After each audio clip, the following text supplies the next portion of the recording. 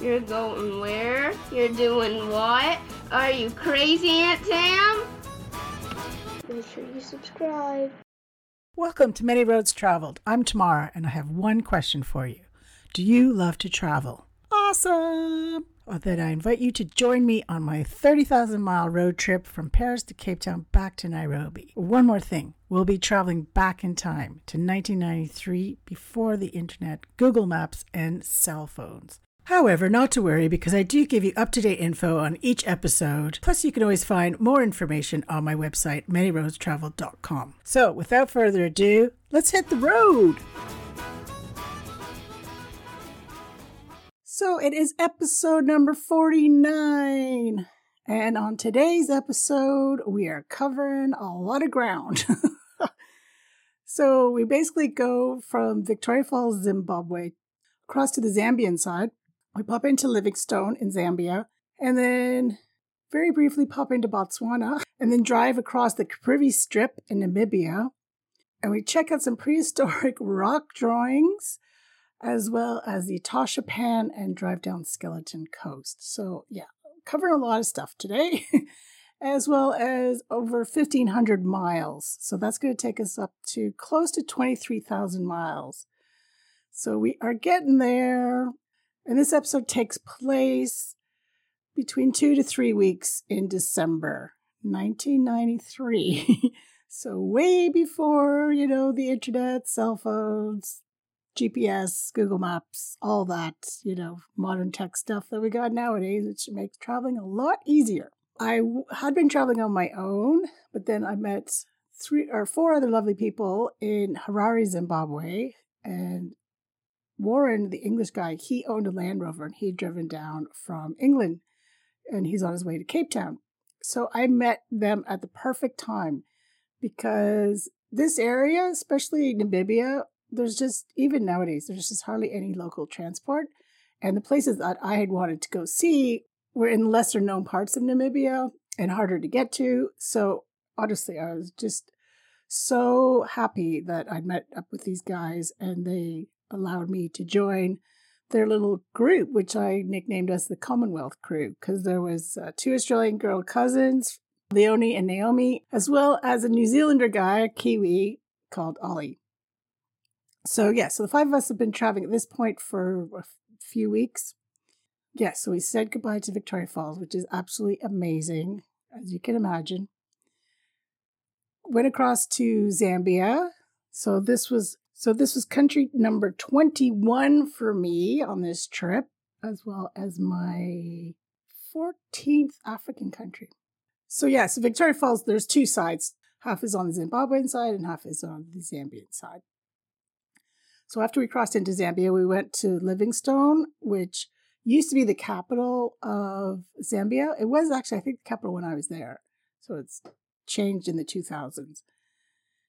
And we just, stopped there, popped in, and it was named after the Scottish explorer who, I hate when they say who found it. Like, there's people living there, local people living there for hundreds, if not thousands of years. But anyways, it was named after him, David Livingstone, who was the first European that apparently went there. And he was also a missionary. Not a fan of those either, but hey-ho, just giving you the facts. And then basically wanted to go into Botswana, because we really wanted to go to the Okavango Delta. So we drove down to the border, crossed the border. So now I've already another country. So 15th African country and 22 on the trip. And we drove like about an hour or so, and then we got to the closest town, and we ended up talking to them, and they said, like I said, this is 1993, and I also didn't write in my journals for 3 months, and this is part of that time. So this is all just going basically from my memory. So not as detailed as previous episodes, so bear with me. So I think we spoke to someone at Tourist Information or Safari Lodge or something like that, and they said, oh no, it's the rainy season, so you're not going to be able to actually get to the Delta, because it's just, pretty much flooded. So we're like, oh, God. And it's, it was a bit of a journey, too, to get there. So we basically decided, okay, well, let's just turn around and head back into Namibia. So another country. So literally we did about 3 countries in one day. Got into Namibia, and then you drive through the Caprivi Strip, which is this panhandle. So it's really narrow. It's about 240 miles long, northern part of Namibia. But it's beautiful because not many people, even nowadays, go up there. So it's really remote. So there's 6 different tribes that live in the Caprivi Strip. So there's lots of villages there, tribal villages, but not really many towns and definitely not a big city. But that's great because, it's absolutely beautiful. There's so much wildlife up there. And with Warren's Land Rover, he had bolted a car seat onto the roof of the Land Rover. Well, we all wanted to sit up there, but I, for some reason, got that seat a lot. And it was awesome because 2 people could sit up there at the same time. So, and it was great because you just would stretch your legs out and then just have a 360 view of Africa. And they fed us a speaker up there. So we had tunes. Sometimes had a beer, have a smoke. It was just the best way to travel. Much, much easier than all the local transport, trucks and buses and minivans and everything else, matatus that I'd be taking. So, yeah, it was a luxury for me. So, yeah, driving through the Caprivi Strip, I remember at one point we stopped. And I was like, oh, well, I looked behind me because, well, we basically were at a zebra crossing, literally. Because in front of us was a huge herd of zebras on the road. So we were just followed them for quite a while, actually, for like good, 20 minutes, half an hour, just, obviously driving very, very slowly.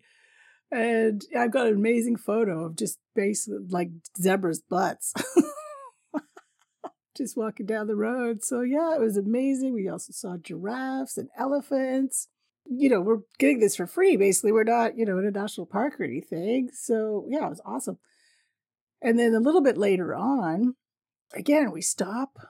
I'm like, what's now on the road?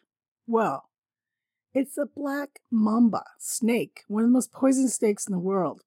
I'm on the roofs. I don't know how, agile these things are. Because it was all curled up, and then when the Land Rover pulled up near it, obviously we stopped, and it just raised up. So it was now standing about 8 feet tall. The top of the Land Rover is only about 12 feet. So it hadn't completely unfurled either, so he could have got a couple more feet. But luckily that was in front of me where I was, and it didn't stay there very long. It went into the bushes, so thankfully did not have to tangle with the black mamba. Not advisable for sure. Because I think if you get bitten by one of those, you're dead in like an hour or 2. And like I said, you're in the middle of nowhere. But it's absolutely, like I said, it's beautiful because it follows, the Caprivi Strip follows the Zambezi River. So there's lots of riverside forests and like I said, lots of animals, lots of birds. Basically feel like you're in the national park for safaris, things like that, except for we didn't have to pay for it. So it was amazing. And then kind of near the end of the Caprivi Strip, when you come into the mainland Namibia, it's called the Mahanga Game Reserve. And then I think there is 3 other national parks along the Caprivi Strip as well. But anyways, we stopped at the Mahanga one because we can camp there. And it was awesome. Like, again, they have lit water holes at nighttime. So you could go to those and see all the animals because there's the big cats are there. Lots of antelopes and zebra and giraffe. Super awesome. And it was really, really cheap to camp. I think it only cost us maybe a couple dollars each to camp for the night. So that was cool. Then we just always have bonfires and we all had little camping stoves. So we could cook over the fire or our stove. So we were really self-sufficient, which was also awesome. Because also it was cheaper because I really didn't have much money at all left. I think I had a couple $100 to get me to Cape Town. I didn't know exactly what I was going to do when I got to Cape Town because I didn't have a return flight or anything. So I only got a one-way flight from Toronto, Canada to Paris way back in January 93. It's now December 93. So I've been on the road almost a year as well.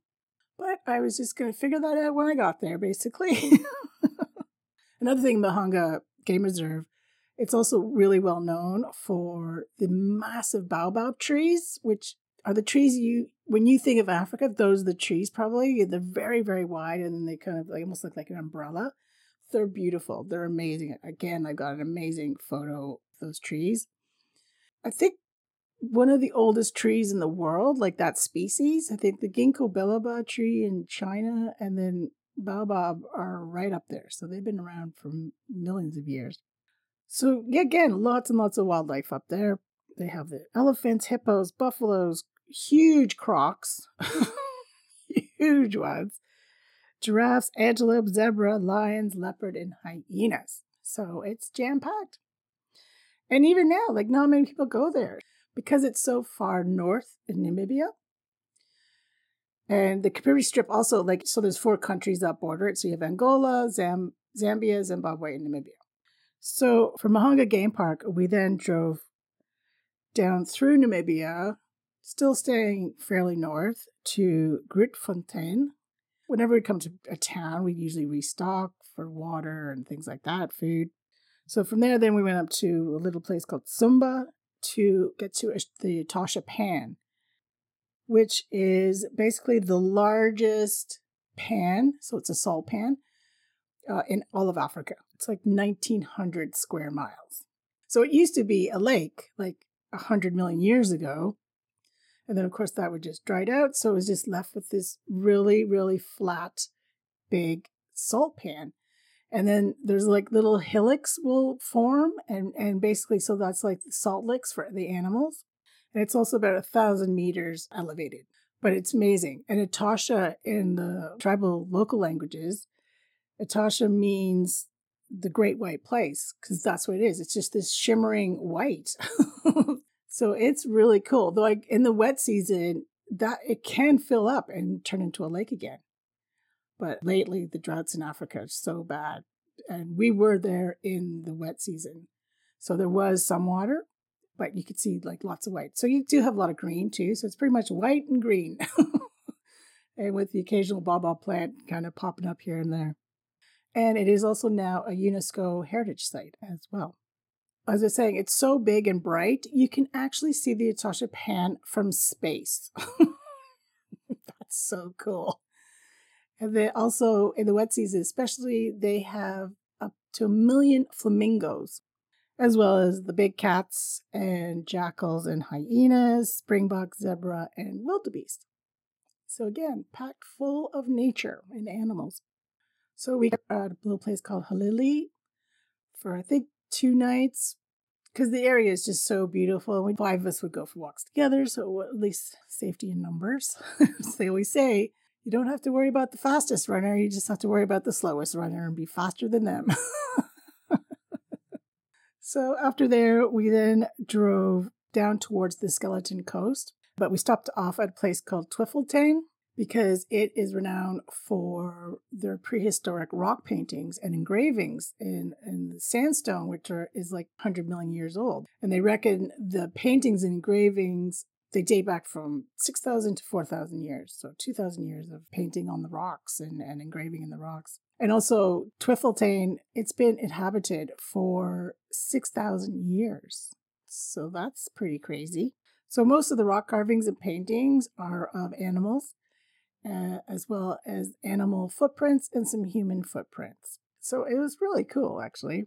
And there's also a freshwater spring nearby, and to do guided walking tours. And there's 4 different treks you can take. So I think we went for the longest one, so to see a lot of them. Because like I said, there's over 2,500 different paintings and engravings there. But the 2 most renowned ones are called the Dancing Kudu. So kudu is like a type of antelope, and the Lion Man. So we saw them. And then from there, we drove to Tora Bay, which is on the Skeleton Coast. Tora Bay is only open in December and January, and it's renowned for fishing. There's also like a camping area there. So I think you can have there's up to 60 different campsites.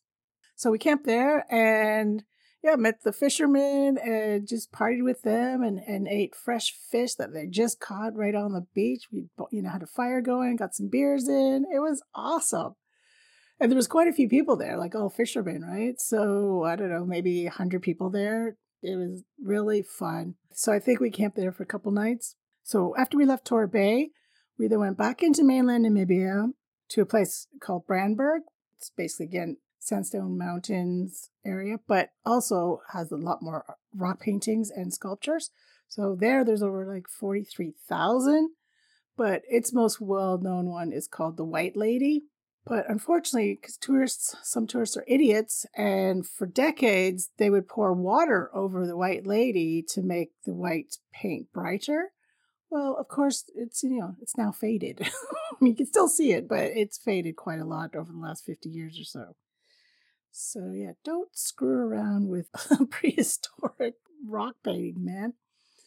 So now there's a fence. You can't even get close to it now. We could actually go up there. I really hope we weren't one of those idiot tourists that poured water over it. I don't remember, so hopefully not.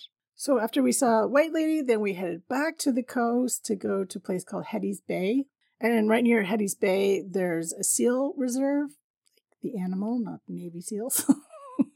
And Hetty's Bay is a really cute little place as well, right on the coast. And it's windy on that coast, I tell you. And I'm not a fan. I have what I call windophobia.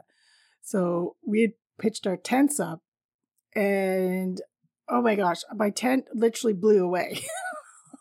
Luckily I got it because my backpack was even in it. And that's how strong the wind was. It took it, I don't know, about 20 meters down from where I'd planted it in the ground. So we didn't stay there very long because of my windophobia. But it's a really, really cute little place, actually. So that's called Hetty's Bay. Maybe 2 nights there. And then, headed down to our first big town, really, called Svankomut, which is renowned for its German architecture and culture. But yeah, so that's kind of a wrap for this week. Next week's episode is about spending Christmas in Lüderitz, Namibia, as well as going to an amazing place called Sossusvlei. And then we're heading down to Cape Town. So I will have made it, which was my goal, to get from Paris to Cape Town by land or water. So we're almost there. But of course, before we go, and now it's time for Tam's Top Tips.